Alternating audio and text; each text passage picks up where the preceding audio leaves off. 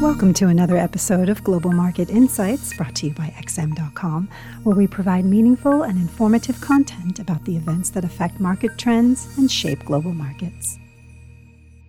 It's Tuesday, November 3rd, and this is today's Daily Market Comment podcast by Rafi Boyajian. I'm Christina Marujos, and thank you for joining us at XM.com. Americans go to the polls today to vote for the next president of the United States following a chaotic election campaign amidst a global pandemic. Most final polls ahead of the election put Democratic candidate Joe Biden with around an 8-point lead over incumbent President Trump. Biden also appears to hold a narrow lead in enough swing states that would secure him the presidency. Although it's more than possible that Trump's energetic mass rallies in recent days where thousands of supporters have turned up might just tip the balance in his favor, the fact that almost 100 million Americans have already cast their vote means a late surge for Republicans might come too late. However, the biggest worry for investors isn't who will be the next occupant of the White House, but the prospect of a tight finish, where the final result won't be known for weeks. Trump has already threatened to legally challenge the result in some battleground states, and a prolonged legal fight is the worst outcome for markets right now, as it would cause political gridlock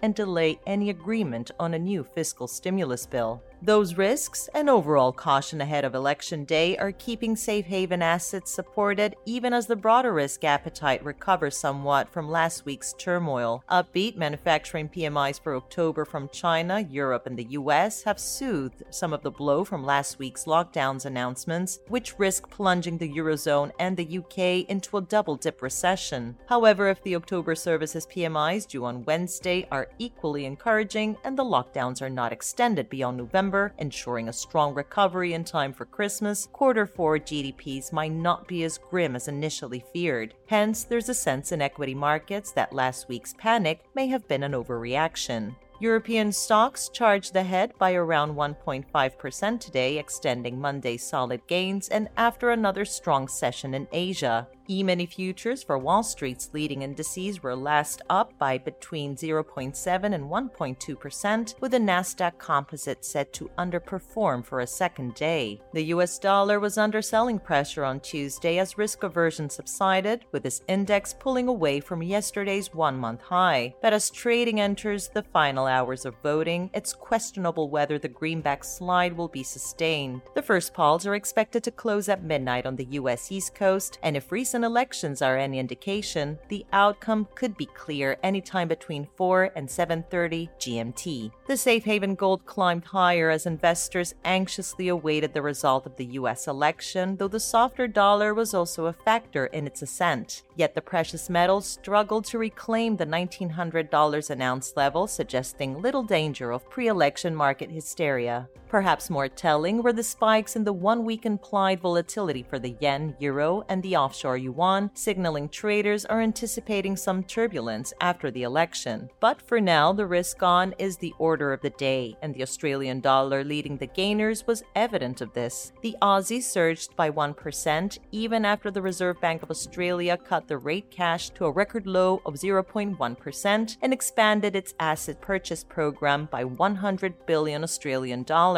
Aside from the fact that the RBA's moves were mostly priced in, comments from Governor Lowe that he does not think the Aussie is too overvalued at the current exchange rate likely added to the currency's upside. Sterling also bounced higher amid signs the United Kingdom and the European Union are finally getting close to reaching a compromise on fisheries in the Brexit negotiations. The euro and the Kiwi were other notable gainers on Tuesday. This was today's Daily Market Comment podcast. Thanks for listening at XM.com. Thank you for listening to another episode of Global Market Insights, brought to you by XM.com. For more in-depth technical and fundamental analysis, be sure to visit www.xm.com/research.